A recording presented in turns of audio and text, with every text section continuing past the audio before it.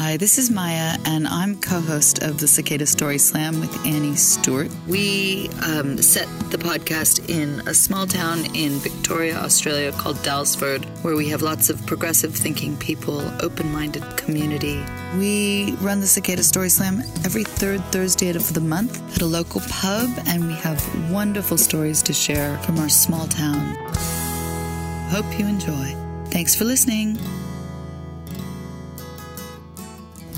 So, welcome to number 2 of the Cicada. For all you newcomers, my name's Annie Stewart. As always, we like to start our things with an acknowledgement of country, and I've brought this along tonight because the themes for tonight is Are the Stars Out? And you might know that the local Judgerung believe the souls of their ancestors live in the birds, and they believe Bunjil the eagle is the creator of all, the landscapes and the sky. And at night time, he heads home to his home on Jupiter. So when you're looking up in the stars, there's Jupiter. So what it is, you've got 6 minutes to tell a story. A bell will go at 5 minutes to give you a bit of a warning. And the themes are the stars out tonight. I'd like to invite our first storyteller up for the night. And I do believe Mara Rapani.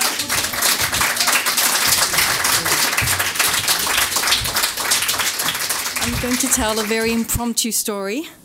About 6 months ago, I was heading to Melbourne to visit a friend and travelling there with my daughters.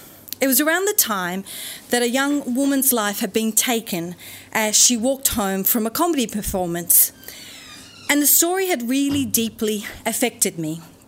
I want to stop there just to say that there are no children in the audience, so where I was going to use the word bleep for some bits that are a little bit challenging, I will not use that word anymore.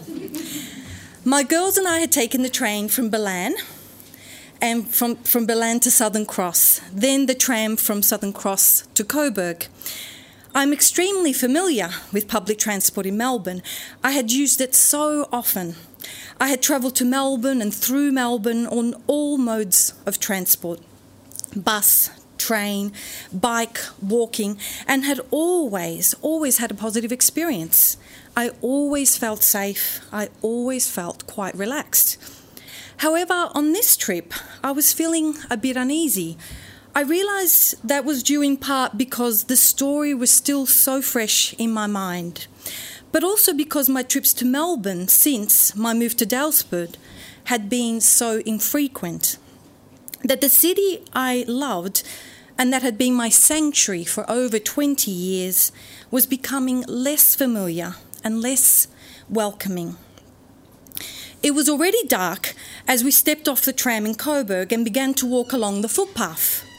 My friend's home was a mere 15 minutes away. I found myself, however, compelled to walk briskly, very briskly, and noticed my senses were extremely alert and my eyes wide open. I was thinking not stop about Eurydice. Those of you who know the story may remember the police response. Women were warned to be more situationally aware. This statement provoked a great deal of anger, and I too felt this anger. I recall a male friend explaining to me that it made sense for the police to say that, and I in turn explained the following.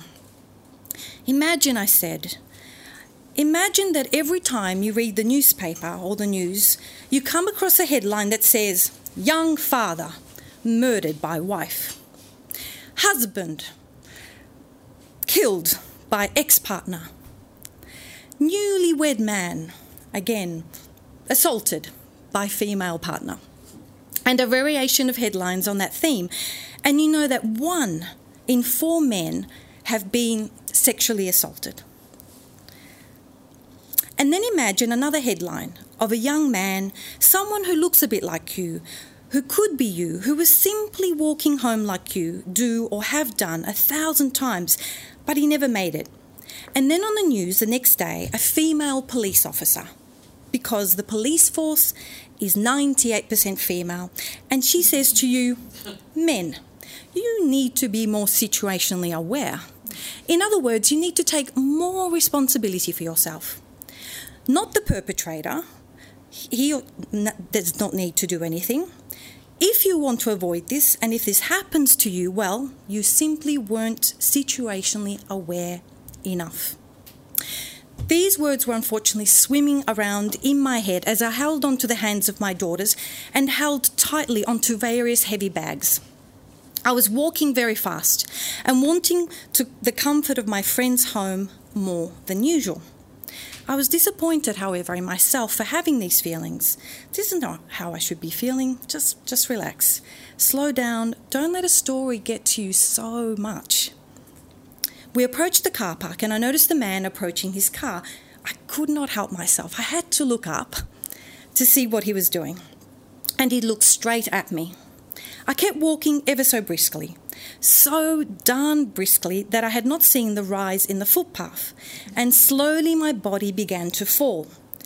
I wanted to free my hands from those of my children and the bags I was carrying, but they simply weren't untangling themselves fast enough, so I slowly began to fall down and down and down until I just went bang into my chin, my face and head first.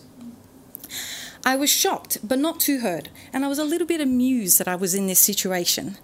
I heard the man from the car park say to me, "Are you okay? Are you all right?" And I said, yes, I'm fine, I'm fine. And then he said these words to me. He said, "I saw you looking paranoid at me." And I thought, doesn't he mean situationally aware?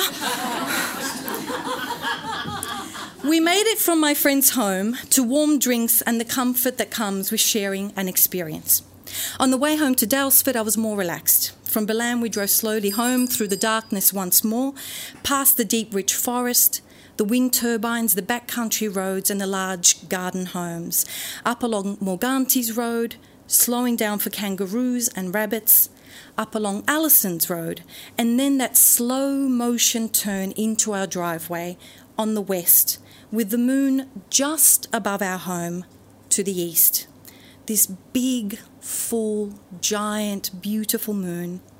And all around her, welcoming me home, the flickering and gleaming of twinkling stars, who are in the privileged position of being free to be out at all hours of the night. And never once will they feel the need to be situationally aware. Thank you.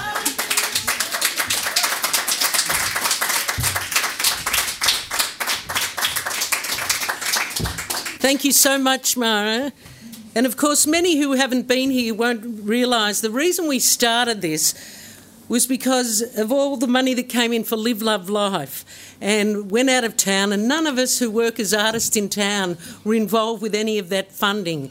But the thing we were really upset about and we wanted to bring was a sense of community. So it's really lovely to have these nights, and it's wonderful to have you up telling your stories. And unfortunately, one of the things that's happened in our hometown is that our Swiss Italian Festival has fallen over, because if so, you would have had that chance to hear you sing some of your beautiful Italian folk tales. So thank you so much for your story.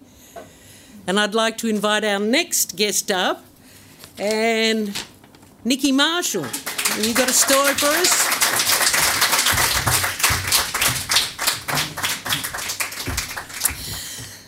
Okay, are the stars out tonight? Well, my father died last year at the ripe old age of 97. And 8 years before that, he'd had a stroke which cruelly affected his bright mind and his memory instead of his body. And that developed into what the doctors called post-stroke dementia. But as a family, we were determined to keep Dad and Mum at home for as long as possible with our support. And that meant that Dad was able to die at home in his own bed with Mum beside him and all of us children around him. And after he died, I said to a number of friends I felt like I had three fathers: the father of my childhood, the father of my adulthood, and the old frailer father who needed our help with everyday living. And over the last few months, we've been gradually going through Dad's belongings and his photos, his books, his letters, his cards, his treasures. And it's felt like re-getting to know, remembering the father of my childhood and the father of my adulthood. It's felt like sitting outside under the night sky at Yandoit and watching the clouds peel back like curtains on a stage to reveal a sea of stars. And some of those stars are familiar, and some of those stars I haven't seen for a long time. And some of those stars I know, but they seem to shine more brightly now. So I want to tell you something about something that happened on the last day of Dad's life. But before I do that, I want to tell you about an experience that happened to him in the last year of his school life. One of those seminal experiences that we can all look back on and think, yes, that helped to shape me. So in 1938, when my dad was 17 years old, he rowed in the winning head of the River Crew in New South Wales. And I remember him telling us how he threw absolutely everything into that race. And at the end of it, he was so exhausted, he almost had to be carried out of the boat. And that was the way my father lived. Whatever inspired, he threw himself into it 100%. There was no such thing as half measures. So for the next 30 to 40 years, rowing became an essential part of Dad's life. And he coached a number of champion crews at schoolboy level, university and national level. And as a child, I felt like I attended more regattas than I had hot dinners. Mm-hmm. But back to the last day of Dad's life. My mum told me that he woke earlier than usual that morning, and he put on his white shorts and his T-shirt and told her that he was going down to the rowing boat shed. It was a cool morning, so Mum suggested that he put on his long pants and his jumper and instead bring back the coffee and the newspaper to bed, which was part of their usual morning routine. Later on that afternoon, I headed down to Melbourne to cook a meal and to spend the night with them. And it was clear when I arrived at their house that something had happened for Dad. And what we think happened was he'd had another stroke. So I called my sister and she came over, and we decided that we wouldn't call the doctor. Dad wasn't distressed, he wasn't in any pain.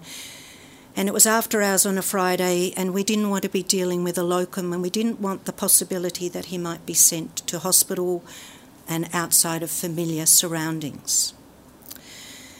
So we cooked a simple meal, and we shared a simple meal, but it became clear that Dad needed more help than usual to get into bed. And as I helped him off with his long pants to put on his pyjama pants, there were those pair of white shorts that he'd put on in the morning. Those same white shorts that he would have worn at that winning Head of the River Crew. And I tucked him into bed and kissed him goodnight and went downstairs, and my sister and I rang my brothers, and we all gathered together for the last few hours.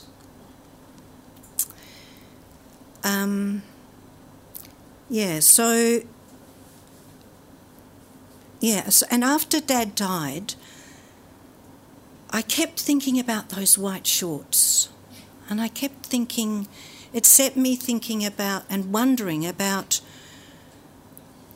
the mystery of the unconscious mind and the mystery of the mind that's affected by dementia and the mystery of the spirit. And I wondered, when Dad put those white shorts on the last day of his life, did he know somehow that this would be his last race, and that this time, after 97 years of living life to the absolute fullest, this time his body would have to be carried out of that boat? So now when I look at the stars, I look not only when I look up at that night sky, I look not only at the stars and those stars that are familiar and those stars that I feel I'm re-getting to know, but I look at the dark spaces between the stars those dark spaces that Bruce Pascoe, in his book Dark Emu, invites us to look at, invites us to take more notice of. And I wonder how much we underestimate the knowing of the unconscious mind, the knowing of the mind affected by dementia, the knowing of the spirit. And as I look up at those dark spaces and I trace a line between the stars, sometimes I feel I can see my dear Dad in the shape of a rowing boat crossing the finishing line. Thanks.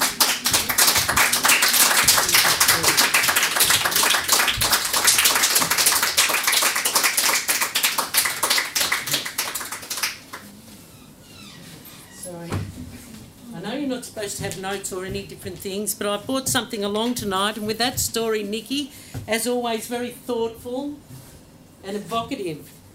I've had this for about 25 years, an Aboriginal sky chart. And I've just had this fantastic adventure. I went up to Condobolin in the middle of New South Wales, and some friends of mine who are Welsh storytellers had come, and because it's 50 years since Parkes telescope, they were invited to come and tell their stories of the night sky out at the Wiradjuri Aboriginal Cultural Centre. And it made me realise how lucky we are here in Daylesford that last year when the Regional Centre for Culture came and funded the local Judgerung, they've had time to sort of bring their stories back, and some of those stories we don't know about the night skies have more prominence. And so thank you once more, and as you said, Bruce Pascoe's book, and if you're interested you can come and have a little bit of a look here. And I also brought something along because it referenced it. You might have seen the front page of The Advocate this week.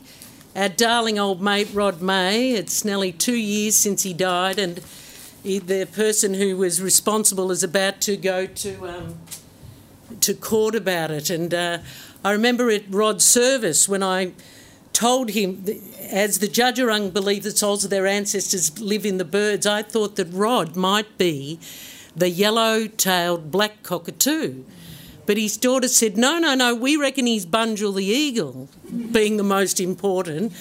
And I said, well, maybe he's Bunjil the eagle gone back to Jupiter.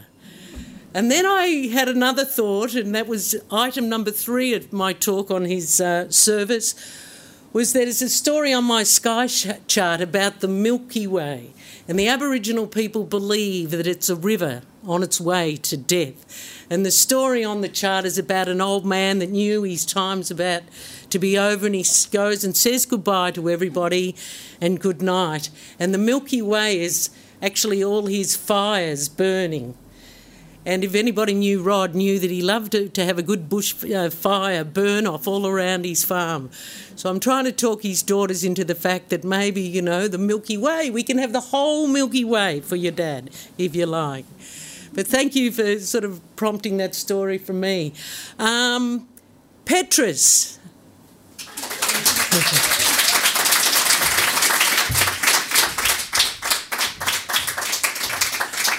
I would like to start with an advertisement. On June the 25th, I will be opening my exhibition of new ceramics at the Australian Galleries in Melbourne. On July the 6th, at 2 p.m, I shall be presenting an illustrated talk, an artist talk, at the same place. You're all welcome and invited to attend. My talk this evening, in which I star, getting the evening's theme and the reference done early, is a small aspect of my artist talk, and for it I would like you to allow my words to paint a picture for you. It is about the awakening of the artist in the child. Here is my story.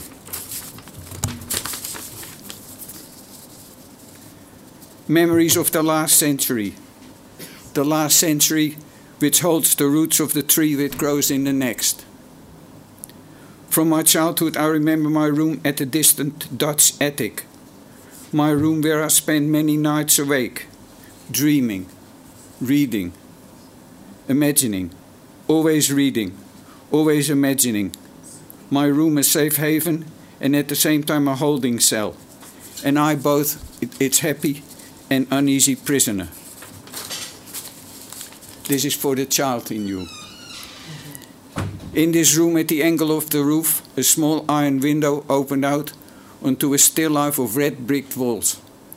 Tiled chimneys, tiled roofs, chimneys, one tall tree, and what I imagine was always watching the eye of God, the clock face of the nearby cathedral tower. I climb a chair, open the window, and standing on my toes, wriggle my head and shoulders out of the small opening to, like another bird, view these things. Standing there, always imagining beyond both the narrowness and distance of the horizon. What lies beyond? The unseen views, the imagined views, driving me along my course of childhood discovery. My room is tucked close under the thatch. A simple wooden bed and chair. Pictures on the wall. I can't remember the pictures on the wall for the gallery of pictures inside of my head. But I can remember the books, stacks of books, stacks of mind pictures, stacks of doorways into new thoughts, stacks of salvation.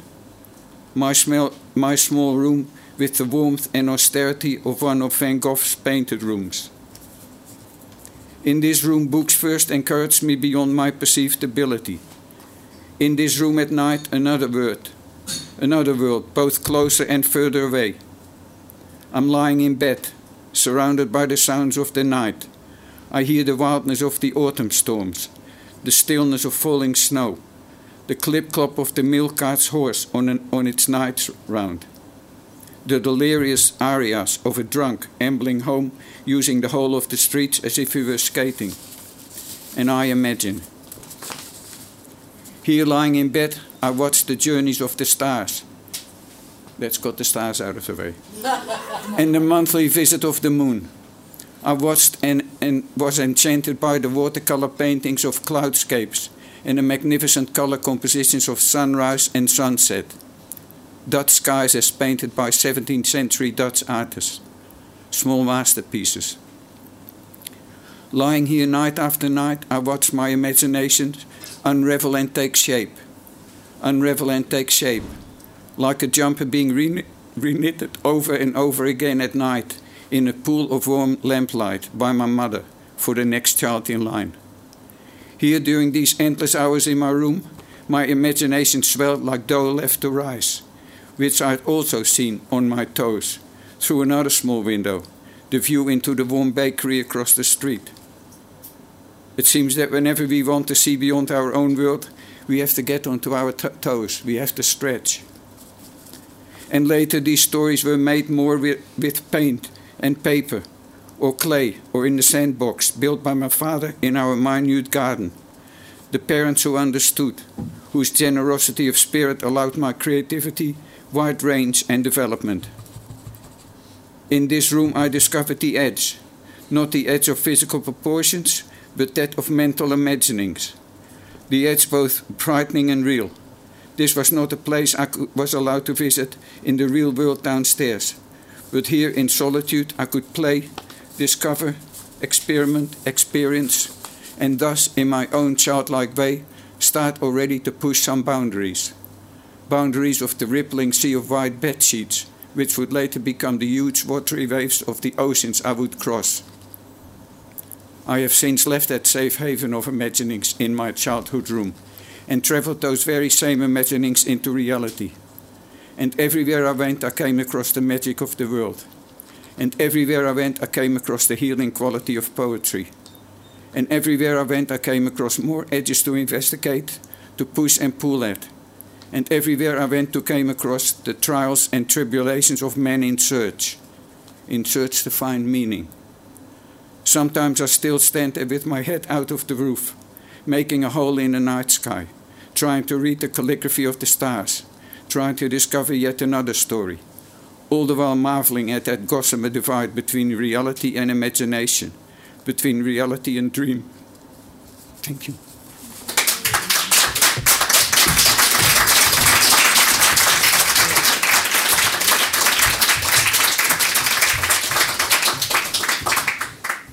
Thank you so much, Petrus. As you can see, Petrus goes to a lot of trouble to to think of his story and write it out for him. So we really appreciate your efforts.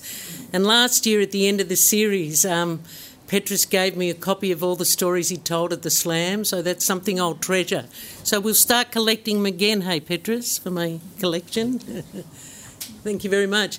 And I couldn't get out of my head the thought of that beautiful series of bowls you did. Was it your Korean venture that seemed to have little stars on the side of it? And I just had that in the back of my mind while I was hearing that. So thank you for that. Now, someone's arrived in late and we've got Kirsty. Have we got any more storytellers tonight that would like to get up? Toby? Yes?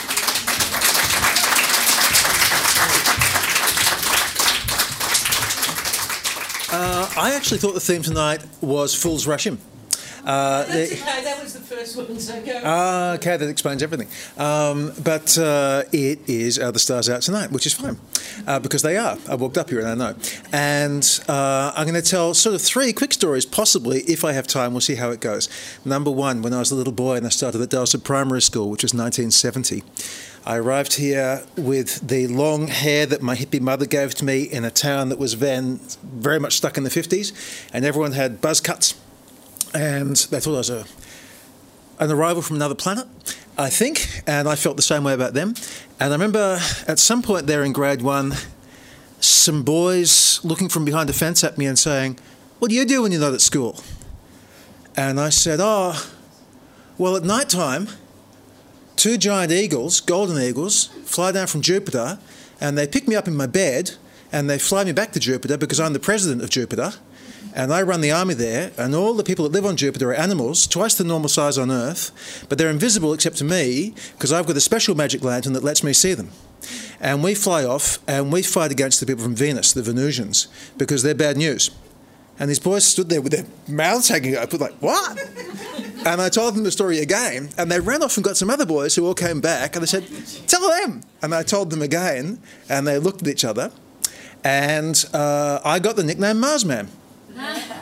I'm 55 now, and every so often, late at night, I'm walking down the street, a car will drive by, someone will wind down the window and yell, "Marsman!" at me. It still happens. I told that story once in 1970. Once. I still get called Marsman.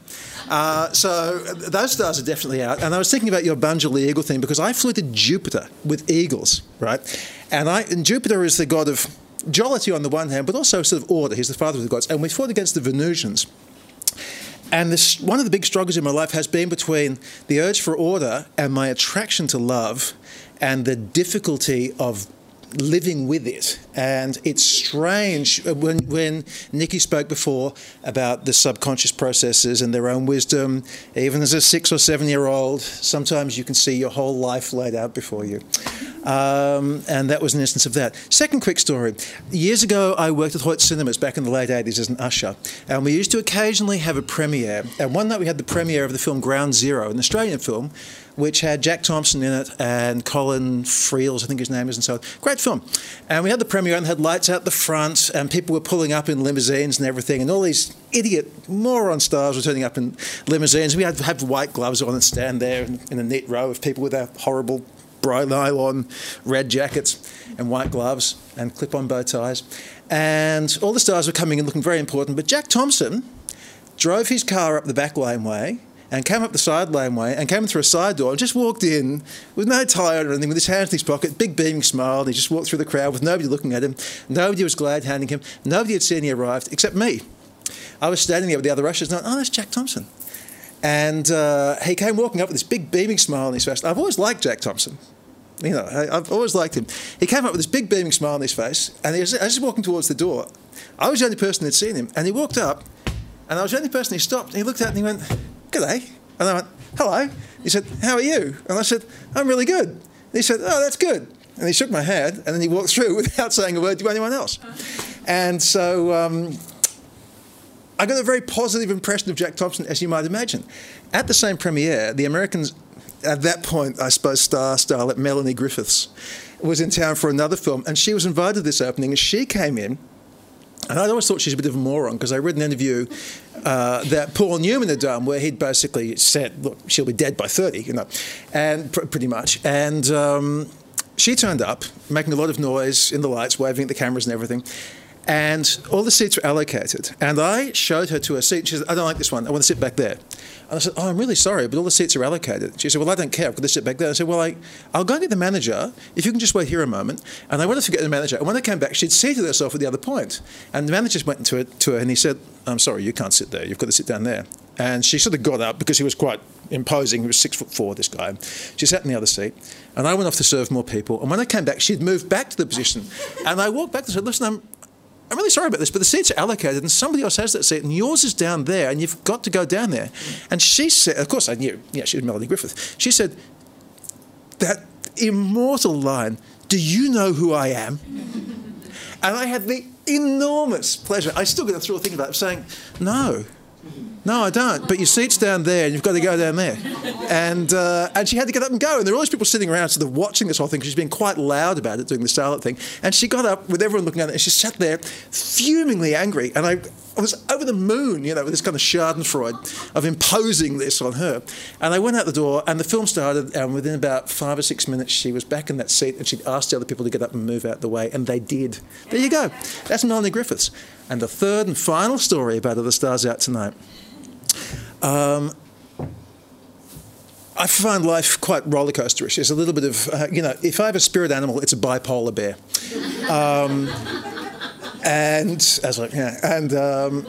I have my downs. And in one of these periods of my downs, I finished work one night, I remember, and I was walking home from the main street, as I've done for 50-odd years now, back down by the lake and along Bleakley Street. Now, Bleakley Street is the bridge that goes over the lake. Not everyone knows it's called that. I'd love to see an Irish law firm of barristers and solicitors called Obliquely and Overtly, but it's never happened yet. I'm waiting for it to happen. And I was walking home and I got to Bleakley Street, and at a certain point I just sat there on the ground. It was the middle of winter, it was very cold, and thinking in the middle of the road, because there was never any traffic in those days. And then I lay back on the road, looking up at the stars, thinking about things, and after a while my mind stopped working and I was just looking at the stars. And I take a religious view of things, or a spiritual view of things, but sometimes I lose sight of that. I get to a very dark place where I think I'm completely fooling myself. And there is no connection. And there is no unity between the individual soul and what I think of as the soul of the universe, which the plain English word for which is God, although it's a polluted word, but still that's the plain English word. And in this moment, I lost sight of it, and I was looking at the stars, as I often do. And in that moment, I saw that the infinity of space is this vast, empty blackness, where nothing is connected. The spaces between things are so impossibly vast that our human ego shrivels to nothingness in the face of it, and all our conceptions, all our own grandiosity, all our own sense of our importance in the scheme of things, or even the tiniest relevance in the scheme of things, shrivels away to nothing. And that the stars were just these thermonuclear, mindless bulbs of far-offness, far off from us, far off from each other, with nothing connecting them. And I remember looking from the north to the south of the sky and saying, it's impossible. There is no connection between anything. And I lay there for a moment, and I remember thinking, oh, maybe. And as I had the thought, maybe, a shooting star came from the north, right across to the furthest point, the south point, the longest shooting star I've ever seen in my life, like someone dragging their nail down your skin, that little white line that disappears so quickly, from the 2 points I was looking at, exactly, and connected them, right at the moment that I thought the word maybe. Thanks.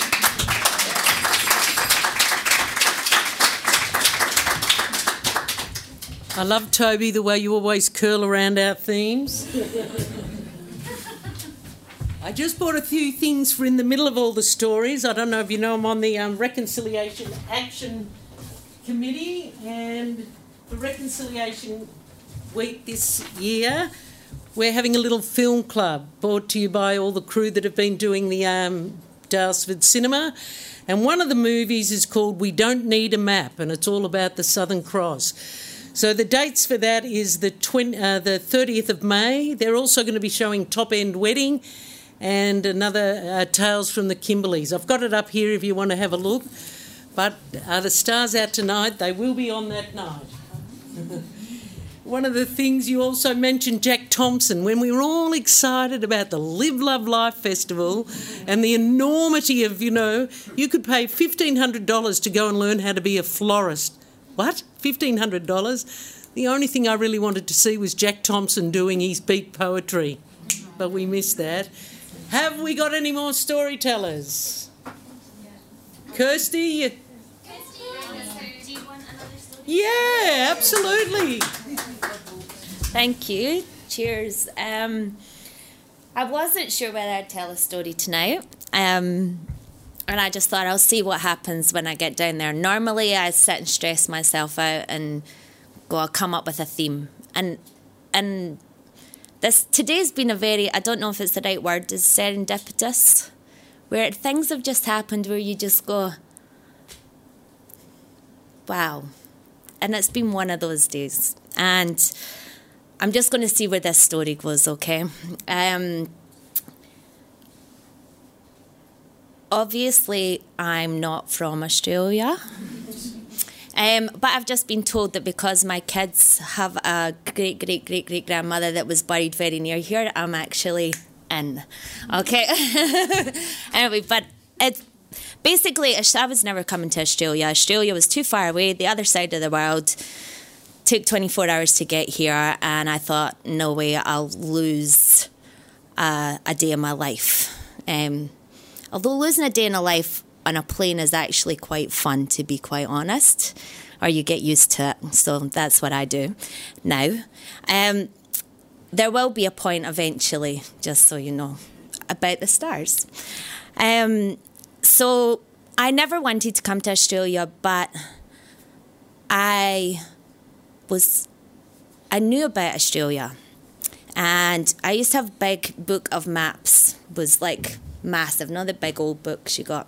And me and my dad used to look at the maps, and we look at Scotland and England and Ireland and Wales, and well, not so much Wales. Poor Wales, they always get left out, but.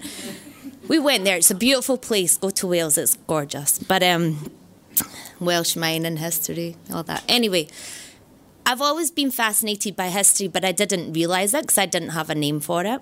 And I just taken information. And the thing that's, I don't know if anybody knows, but in your brain, there's little things called astrocytomas, and they mean stars.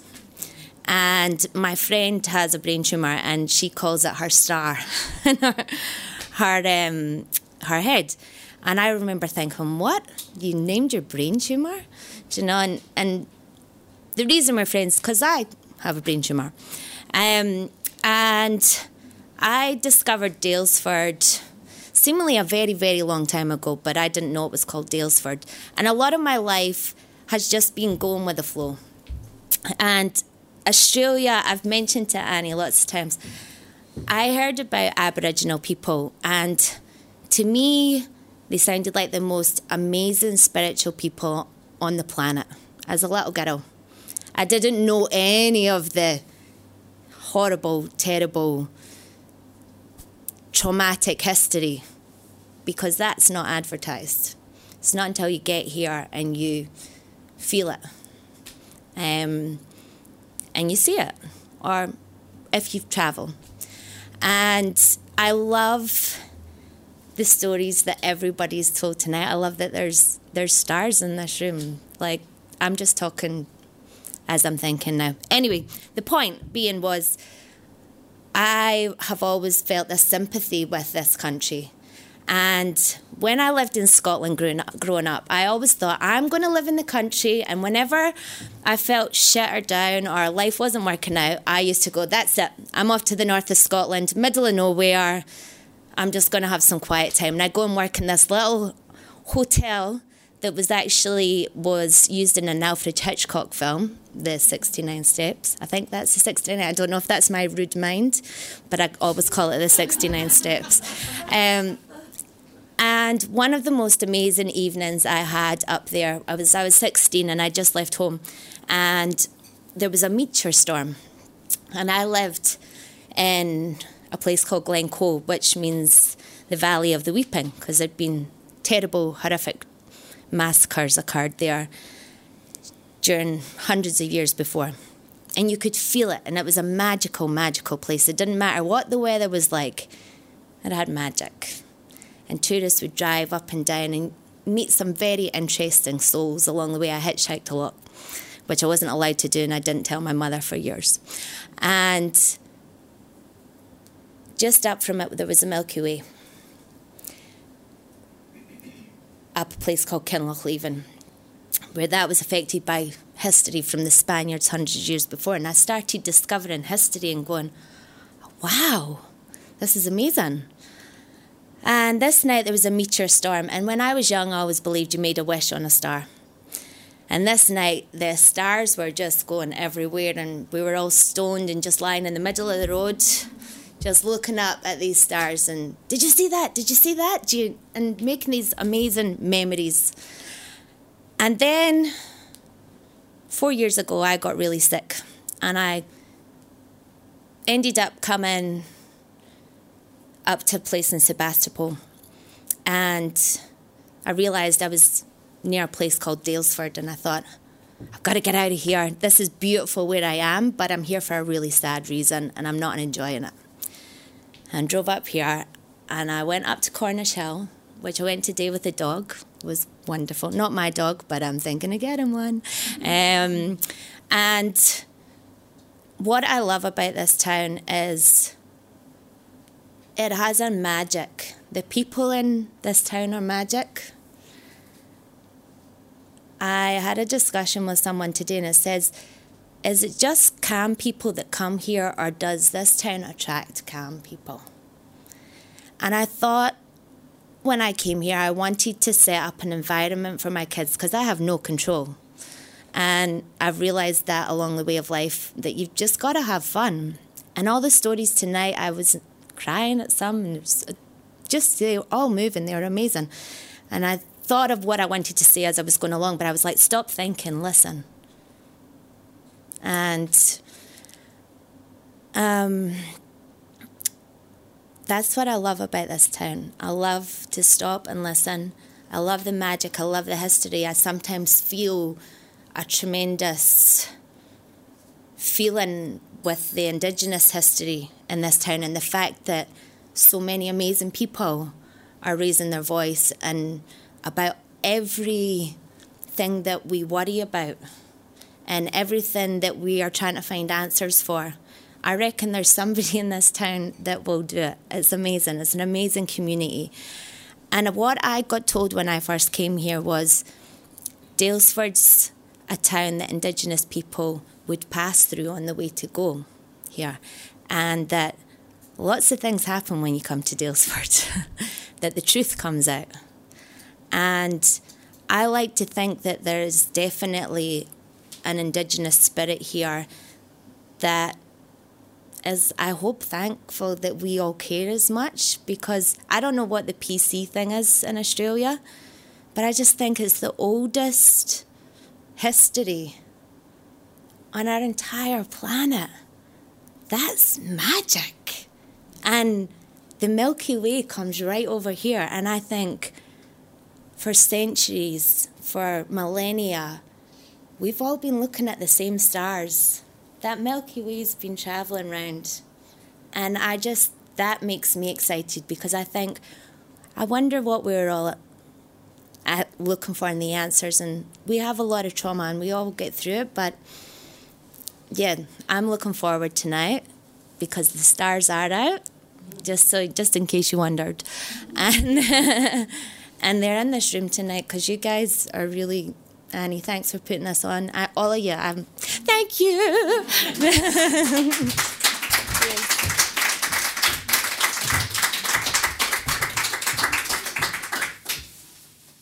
Anybody else got a story? Stephanie.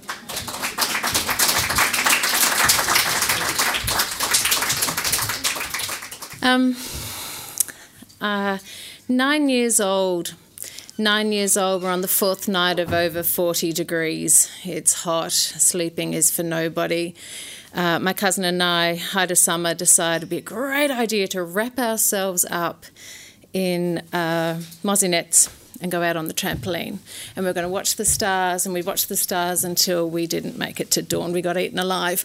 But with Mount Franklin as a backdrop, it was always the place. And I was thinking when I was young, they were my stars. I had this absolute ownership about which stars were mine. Didn't turn out that way. Getting a bit older, getting in the ute with Mum at 3:30 in the morning to race up Mount Franklin to watch Halley's Comet. My dad would get up and sleep with the lucerne, wait for the dew on his face, and then think, oh, there goes the last star, right, I'm ready to cut. You know, things like we operated with the stars, but we didn't really know we were, or we didn't think it was significant in any way. Then you get a bit older and you tend to share your stars. And I remember meeting a young man in the crater of Mount Franklin, and I said to him, we see the same moon. And I felt like if you give away a little bit of your moon, you give away a bit of your heart, and you don't really get it back. I remember saying to a wee 4-year-old that I'd looked after for 4 years of her life, and then that family were moving out of the town. I said, we see the same moon. Wherever you go, we see the same moon. I met her last year. She's 30, and she said, do you remember what you said to me? Yeah, I do. And, the thing is to navigate your life through the stars, but you do it so subconsciously, or do you? But, you know, we were 18, 19 years old, and we would walk, not much to do in Daylesford back in the day, which was fantastic, lucky us. You know, your first night of getting drunk was under the stars down at the lake, and your first big, long walks with, you know, philosophy and anything that you could think of that had meaning in your life was walking out past Italian Hill on the railroad tracks. And, seeing UFOs that weren't. It was just a Labrador with a light on his collar. But we were convinced for quite a while there. Then you get a bit older and you head overseas, and I knew you were going to say Glencoe, and by the way, welcome home, Christy. I was stuck on the side of a mountain in Glencoe, had the crampons on. All of a sudden, you know, this storm comes over and we just think there's not going to be any light, But it's okay. We had stars. We got down. But they weren't my stars. Everything was upside down, you know. Mr. Orion's belt, maybe it was the right way up. I can't really remember. But I do think of all my life we looked up. And I've kind of taught my daughters to look up too, you know, not so much down or this, but to look up. And when I've been living out at Wombat Park for a decade and a half now, and I've been looking into W.E. Stanbridge, as we did about a month ago with his anniversary. And we went to a talk in the not hysterical society, and we listened to W.E. Stanbridge. He for 3.5 years over at Tyrrell, he actually worked with, watched the stars with 2 very special Aboriginal people. About 5 tribes would come and go out of Tyrrell, and they all believed, all 5 tribes, that these 2 men had very good star knowledge. And W.E. wrote a book about it, a little thing which he presented to the Victorian Royal Society. When I was a little girl, I remember 2 things. One was meeting Auntie Vi, although all the documentation say that she came in 77. She didn't come in 77, but I was there with Mrs. Campbell and we made scones. And I just had my 7th birthday. And she held my face. And I think I've told you guys this before, but she held my face and she said, the Jarawong, the Jarawong. You have to say my land like you say my stars, the Jarawong. And so I feel really lucky in that. Back to W.E., if he invested for 3.5 years and had 3.5 years of star maps and knowledge of all the Aboriginal words, why not here? And the other small piece of memory, it's a teeny tiny little blue book, and I am going to find it, you know, and I've got a friend at the State Library in New South Wales And he's looking for me too, because there's no way that he didn't learn the Jarawong Aboriginal language. There's no way that he didn't get all of that knowledge about astronomy and Aboriginal astronomy and not do it here as well. So that's what I'm looking for, and I probably will for a very long time. Just to finish off, we, for Mother's Day, got on the road. We're down the beach by about 9 o'clock in the morning, home by 3. You can do it. It's a good day. All we did was walk on the beach. And we were walking at Janjuk Surf Beach, and right around, if the tide is kind, you can get right around, heading towards Bells. And we were playing and looking and seeing whether we were game enough to taste, but no, they just looked like dinosaur food, so we didn't. But we met this man who realised we were foxicking as much as he was, and he was from Museum Victoria. And the girls and I were doing this on some mudstone until it was getting nice and squishy, and we had this lovely clay on our feet. And he said, he looked at Juliet, who loves anything to do with everything, and he said, 22 million years that stone has waited to become mud on your feet. And that was it. She was in like Flynn. But then she was rubbing it all over her face, and it was all over. And I go, what are you up to there? And she said, I'm just letting my eyes become the stars that they are. So, thanks.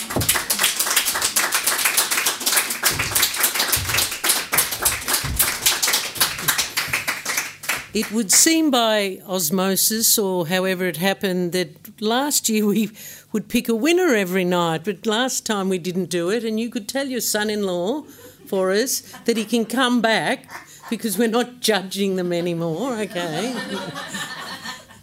And I'd just like to let you know that the little booklet by W.E. Stambridge, Under the Tyrrell Sky, well, I'd lost it for a year, but it's back at the library. It is back at the library, so if you want to read it. And thank you so much for taking me back to Scotland, because I've been there a few times as a storyteller. And I remember once I was at the Waverley Hotel around the corner from the Royal Mile, where Billy Connolly got his big start. And everywhere in Scotland they have little maps of Scotland with clan groups. And on the night I was invited to a local storytelling night, I had a map of the Aboriginal language clans of Australia, which is over 250 different nations. And I said to them, you want to see a clan map? And I pulled it out and showed it off. But thank you for coming tonight. If you're not on our mailing list, make sure you get onto it so we can let you know what's happening. Thank you for Kathy Watt, our regular door bitch. Thank you for all our storytellers that had a go. And thank you once more to the Daylesford Hotel, Graham, Anne-Marie, Sarah, you're there somewhere helping serve drinks. And we hope to see you again. Thank you very much for coming, everybody.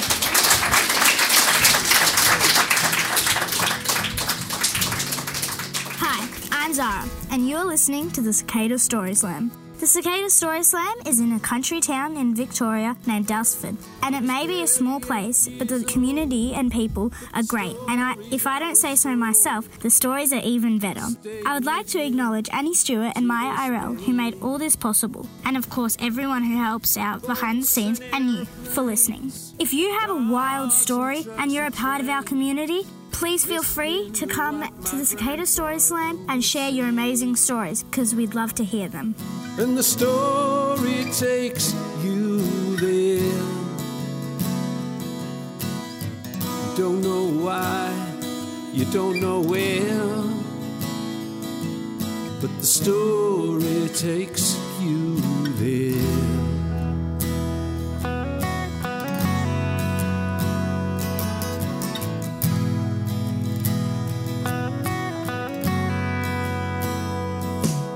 On a winter's day in June, I take refuge from the gloom.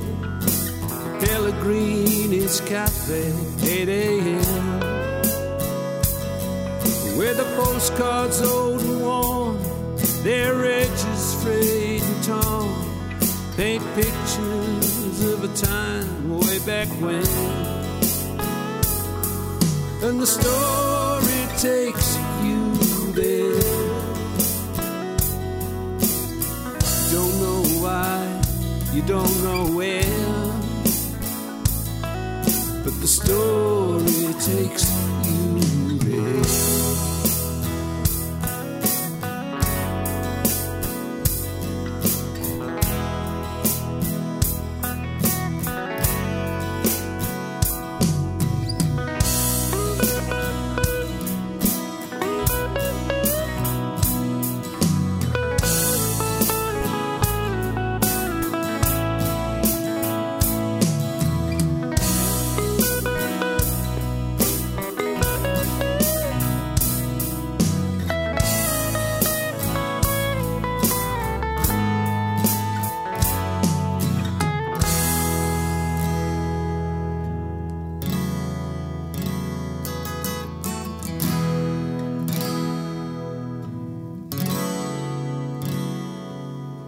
Stories handed down, stories passed around. Everybody's got a story they can tell.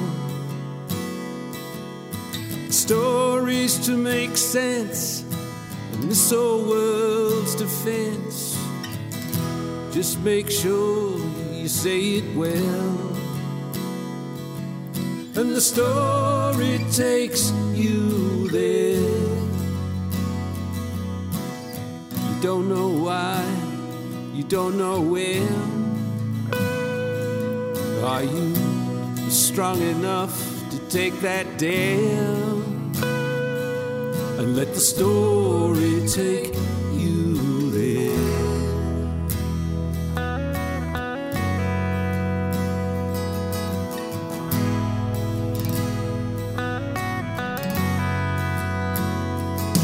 Oh, the story takes you. Let the story take you. Let the story take you there. Let the story take you there.